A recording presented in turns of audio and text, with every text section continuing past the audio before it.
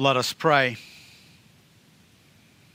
Father, may we truly, with our hearts, worship and bow down before you, the Lord our Maker,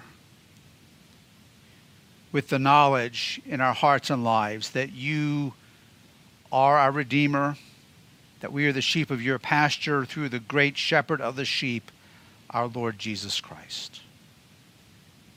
And now may the words of my mouth and the meditation of our hearts be pleasing in your sight, O Lord, our strength and our Redeemer. Amen. Please be seated. Good morning, everyone. I'll do a second greeting since it seems like things, especially today, filled in a whole lot more after the first greeting. So welcome to everyone. So glad that you've joined us. And very tempting to sleep in just a little bit extra today. And good morning again to everyone watching via the live stream. So glad that you joined us as well. I'd invite you to take out your Bibles or devices with scripture on them and turn to Exodus chapter 17. And as you're doing that, just one of the things we've talked about that's not directly related to my sermon, but that we've talked about over the past few weeks is using the Book of Common Prayer for daily devotions and also learning how the rhythms and the structure of the prayer book work. And I would encourage some of you that would like to learn that more in terms of our Sunday morning Eucharist to pick up a prayer book off the shelf when you come in some Sundays and open it up at page 123. It's easy to remember. Holy Eucharist is on page 123, and follow along with the readings and things that are projected and kind of learn how it flows in the prayer book. And I think you will be blessed as you do that. As I indicated last Sunday, I'm continuing today with a focus on our Old Testament readings during Lent. At first glance, we may not see much of a connection between our focus last Sunday on God's calling of Abraham in Genesis 12, 1 through 9, and our Old Testament reading today from Exodus. Yes, of course, both of these passages involve God's Old Testament people and his work in their midst. But these two events are separated by many generations. The connection I want to make between the two texts today is one of contrast. In the case of Abraham, as we saw last Sunday, God called Abraham. And Abraham stepped out in unwavering obedience to this call. And as he did, he experienced God's blessing, God's grace, and God's provision. Even in the midst of not knowing exactly where he was going, despite leaving the world and everything that he had known until that point in his life. In contrast, in our reading from Exodus, we find Old Testament Israel grumbling, complaining in a rather extreme way, and calling into question the grace and faithfulness and trustworthiness of their God, the one true and only God. To put things in proper perspective, I think we need to remind ourselves of what had recently transpired just prior to this event in Exodus 17. The biblical chronology indicates that the Israelites had only been on their journey in the wilderness for about a month when the events of Exodus 17 take place. If we back up just a few chapters, we see them crossing the Red Sea as God miraculously parted the waters before them.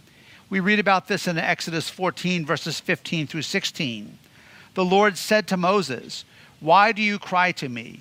Tell the people of Israel to go forward, lift up your staff, and stretch out your hand over the sea and divide it, that the people of Israel may go through the sea on dry ground." And then continuing in verse 30, "Thus the Lord saved Israel that day from the hand of the Egyptians, and Israel saw the Egyptians dead on the seashore." Continuing with the opening of Exodus chapter 15, we have Moses and the people singing a song of praise, extolling the Lord for delivering them from bondage to Egypt and miraculously delivering them through the waters of the Red Sea.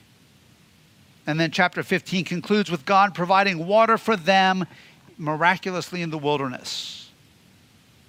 Chapter 16 tells us of God's daily miraculous provision to them of bread from heaven. Which brings us to our reading today at the beginning of chapter 17. And here they are, grumbling, continuing in grumbling, increasingly hostile, even hysterical in their grumbling. And it makes us want to ask, what is going on? Or perhaps, what are you thinking? What are you thinking? What is your problem? The story is told by the late Christian author Corrie ten Boom, and some of you may be familiar with this, and her sister Betsy, who were imprisoned in the Nazi concentration camp Ravensbrück, which was terribly overcrowded and flea infested.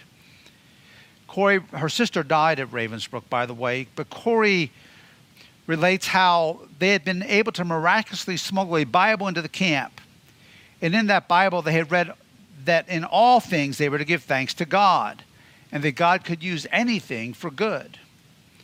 Her sister Betsy decided that this meant giving thanks to God for the fleas. This was too much for Corrie, who said she could not do such a thing, but Betsy insisted. So Corrie gave in and prayed to God, thanking him even for the fleas. Over the next several months, a wonderful but curious thing happened. They found that the guards at the concentration camp never entered their barracks. This meant that the women were not assaulted. It also meant that they were able to do the unthinkable, which was to hold open Bible studies and prayer meetings in the heart of a Nazi concentration camp. And through this, countless numbers of women came to faith in Christ. Only at the end did they discover why the guards had left them alone and would not enter into their barracks. It was because of the fleas. They learned to give thanks in everything, and God used even adverse circumstances. Israel, in Exodus, has been delivered and sees God's miraculous hand, and much to the converse, all they do is grumble and complain. Now, keeping all of this background in mind in chapters 14, 15, and 16, let's look a little bit more in detail at Exodus 17. My first point from verses 1 to 2 today is to trust or not to trust. Because once again, the Lord tells his people that it's time to move. In verse 1, we read, according to the commandment of the Lord. And the wording here is quite strong. The only use of this Hebrew phrase in all of the book of Exodus, as Victor Hamilton says in his commentary on this text, it is literally by the mouth of the Lord. So according or by the mouth of the Lord, they are told to move. And it is the Lord, capital L, capital O, capital R, capital D, which makes this text even stronger because it's not one of the Hebrew words for God that's being used, but rather it is the personal covenant name of God that was only revealed to his chosen Old Testament people, what we know as Yahweh, what scholars would call the Tetragrammaton. God is speaking to them personally and directing them through his personal name and through his mouth to move. And upon moving and arriving at Rephidim, there's seemingly no water. Now remember their frame of reference that they should have. But what did they do? Well, look at verse 2. Therefore the people quarreled with Moses and said, give us water to drink. And Moses said to them, why do you quarrel with me? Why do you test the Lord? How quickly they have forgotten. It seems as if they have a rather extreme case of short-term memory loss. And the situation is even more volatile and extreme than we may grasp at a first glance or first reading, because the wording here indicates that they were on the cusp of violence, as if somehow Moses had secret supplies of water that he was withholding from them. But here's the matter of the heart. Their quarreling and complaining were not actually or merely directed at Moses. In reality, it was against God. And Moses names it as such when he says, why do you test the Lord? Moses names and identifies, if you will, the elephant in the room. They're blaming Moses. They're doing this dance around everything. In reality, they're wagging their fingers at God. When I did trauma chaplaincy, some of you know I was a hospital chaplain for a number of years, and I worked for a fair amount of that time in what we call high acuity settings, intensive care units. I was on a trauma service at a large hospital in a level 1 trauma center. And now to to frame it, about half the people that come in as trauma patients are just normal, everyday, high-functioning people who have something really bad happen to them. Car accident, they fall at work, they fall at home, that sort of thing. But the other roughly 50%, as the doctor who's the director of the trauma service used to say, have a lifestyle that predisposes them to be at higher risk for traumatic injury, if you understand what I'm saying. But it was amazing, tragically amazing sometimes, how many excuses people could find, or how many things they could blame what happened to them on, rather than saying, this was my fault because I made some really bad choices.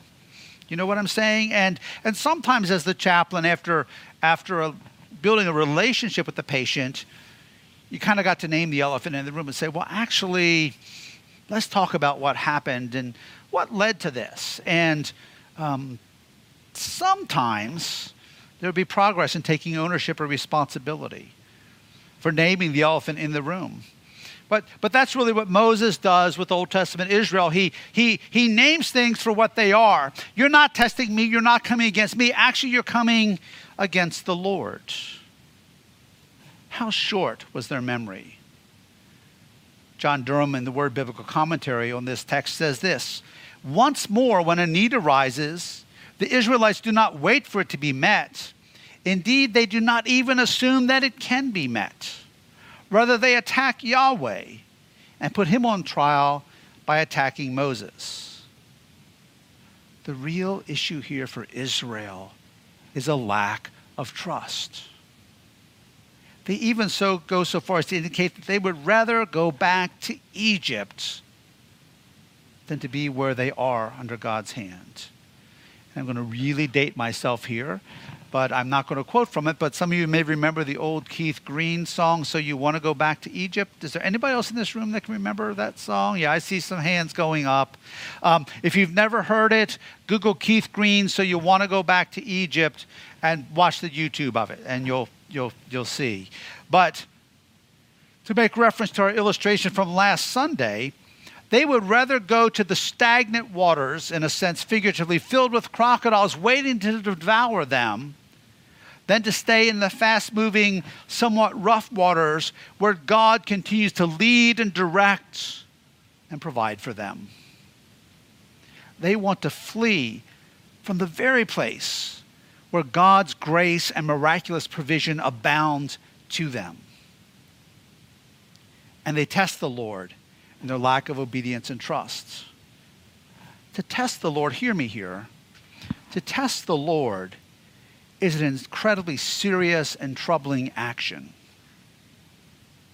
Scripture has a lot to say about testing God from the framework of disobedience or due to a lack of trust in him. In Numbers 14, 22 through 23, we read, none of the men who have seen my glory and my signs that I did in Egypt and in the wilderness, and have yet put me to the test these 10 times, and have not obeyed my voice, shall see the land that I swore to give to their fathers. And none of those who despised me shall see it. Even more explicitly in Deuteronomy chapter 6, verse 16, we read, you shall not put the Lord your God to the test as you tested him at Massah. It doesn't get any clearer than this, brothers and sisters. And it's not a coincidence that the verse that I just read from Deuteronomy 6:16 follows shortly after the Shema, the most important 2 verses for any faithful, God-fearing Jew. Hear, O Israel, the Lord our God, the Lord is one. You shall love the Lord your God with all your heart and with all your soul and with all your might. What we see here in Exodus 17 is a stark contrast between what truly loving God looks like and how putting the Lord to the test, what that looks like. And we see that they are in direct opposition to one another. They are complete opposites. The only place in the Old Testament where believers are explicitly commanded to test the Lord is Malachi 3:10, which is a very, very different context and setting than what we see in Exodus 17. In Malachi 3:10 we read, "Bring the full tithe into the storehouse, that there may be food in my house, and thereby put me to the test, says the Lord, if I will not open the windows of heaven for you and pour down for you a blessing until there is no more need." The command to test the Lord in Malachi is the exact opposite of what we see in Exodus, because the example of Malachi is testing in which God demonstrates his faithfulness in greater measure because of a heart of obedience, a heart toward God, a heartfelt desire to obey God's instruction, even through sacrificial obedience, rather than what we see in Exodus 17, which is unbelief and testing through a lack of trust and a lack of obedience. We need to be very careful, brothers and sisters, that we do not test God, that we do not go down roads and take actions in our lives that are an affront to God, that are an affront to his truth and his call on our lives, somehow testing him and then wagging our fingers like Old Testament Israel did. If God was really God, or if God said he would do this, and et cetera, et cetera. We are not to test God in that kind of a way. Israel was choosing to not trust God. May we always choose to trust God. You see, they had completely lost their sense of godly bearing. If you will, their frame of godly reference, what I would call their God compass. So my question for you and me today is this: how is our God compass? How is your God compass? Is it set to a true godly north, where that pin is aligned straight north, in a sense, figuratively, north being the will of God? And you're following that compass, you're following the leading of God, you're obeying his commands. Your face is set toward God and doing his will. Or has that needle, that dial, gotten misset and needs recalibrating? Lent is a wonderful time. Now is the perfect time to ask God to search our hearts and to do a recalibration, a reset of our God compass, so that it's set to true north, and our face and our lives are truly set to do his will and walking in love and obedience to him. To trust or not to trust. And then the second thing we see in verses 4-7 is God's infinite mercy. Despite their lack of trust and their rebellion, God still keeps his promise. And once again, and again, and again, and again, and again, shows them grace and mercy. In verse 4, Moses cries out to God, "What shall I do with these people?" And God yet again provides miraculously for their needs. Because at God's command, Moses strikes the rock at Horeb, and water gushes forth, enough water to satisfy the thirst of all of the people. Remember, in this instance, Moses struck the rock at God's direction, and with the very same staff, this parallel should not be missed, with the very same staff that God led him to use when the waters of the Red Sea parted.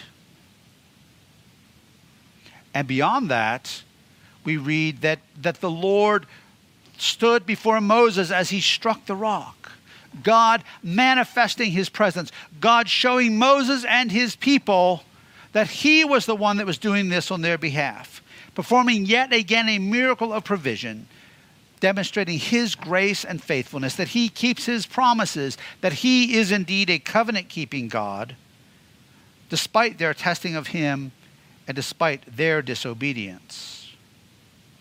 And sadly, Rephidim, as we read this text, is given two new names, Massah and Meribah, because of the Israelites' double sin of testing God and murmuring against God.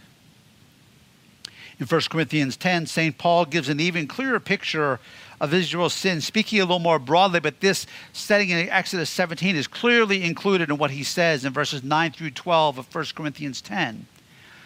We must not put Christ to the test, as some of them did and were destroyed by serpents, nor grumble, as some of them did and were destroyed by the destroyer. Now these things happened to them as an example, but they were written down for our instruction, on whom the end of the ages has come. Therefore, let anyone who thinks that he stands take heed lest he fall. God gives us their example. This is recorded in God's holy word so that we don't fall into the same trap and the same snare. And what we see here is that they were actually putting Christ himself to the test when they tested God in Exodus 17. May we never put Christ to the test. So what is God teaching us through this account in Scripture and the account of Abraham from Genesis last Sunday, Abraham's call that we heard last Sunday? I have some things that I'm going to suggest in a few moments, but before we do that, I felt very compelled as I prepared this sermon, before I start making suggestions, that we need to take a moment and wait on the Lord in prayerful silence and allow God to speak to us, to you, to me, and also to us as a church. What is he saying to us through Abraham's example of godly obedience and trust? What is he instructing us through Israel's example in Exodus 17 of lack of trust and testing the Lord? And how does he want to reset our God compass so that our hearts and lives are fully set facing toward him and his will? So let's take a moment, a longer moment than usual, in silent prayer and allow the Lord to speak to you. Allow the Lord to speak to me and also to speak to us as a church. I ask you to bow your heads and pray. Speak, Lord, for your servants are listening. Attune our ears to what you're speaking to us in this season, even now and for the days to come. Father, we give you great thanks for the wonderful works you have done in our lives and in this church in the past. And we look to the example of the patriarch Abraham, how he trusted you to move out and not stay in that place where it would have been disobedience and contrary to your leading. Where he went in faith without knowing the end destination of where you would lead. And Lord, we're also mindful of what we see with Israel in Exodus 17 today. Lord, may nothing in our lives or the life of this church become an Egypt where we desire to go back and try to live in or replicate the past. Again, Lord, we praise you for your faithfulness, and your faithfulness in the past gives us a frame of reference to set our faces toward you now and in the days to come, trusting that you are good and gracious and faithful and you are at work. But Lord, even figuratively, as we talked about last week, keep us from those stagnant waters that look safe but are filled with hazards and dangers, and that which robs us of your life. Lead us, Lord, forward in a way that will increase our faith and our trust in you. Lord, lead us forward, I pray, individually, and lead us forward as a church family in a way where, Lord, all that takes place and all that you do is of such a measure and a magnitude that no human being could ever take credit for, but that we know it is by your gracious, awesome, mighty hand. Lord, keep us from indifference. Keep us from complacency. Lead us, Lord, into those waters where you are working and where you are moving.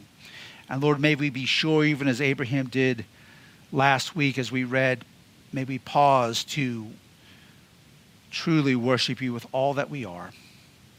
May we figuratively erect altars of stone that represent what you have done in that place of worship. But Lord, may we not stay there, but may we move on, continue to walk in your will in obedience to your call.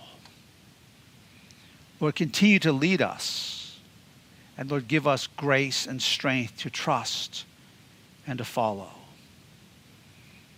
And Lord, may we be mindful of the words in our psalm that spoke of this event in the life of the Egyptians in Exodus as well. Oh, come, let us worship and fall down and kneel before the Lord our Maker, for he is our God, and we are the people of his pasture and the sheep of his hand. Today, if you will hear his voice, harden not your hearts, as in the provocation, and as in the day of temptation in the wilderness, when your fathers tested me and put me to the proof, though they had seen my works. Lord, may we not forget your works in our lives, in the life of this church, but may we know that you call us to move forward in you, and that we are the sheep of your hand. And we pray this in Jesus' name. Amen.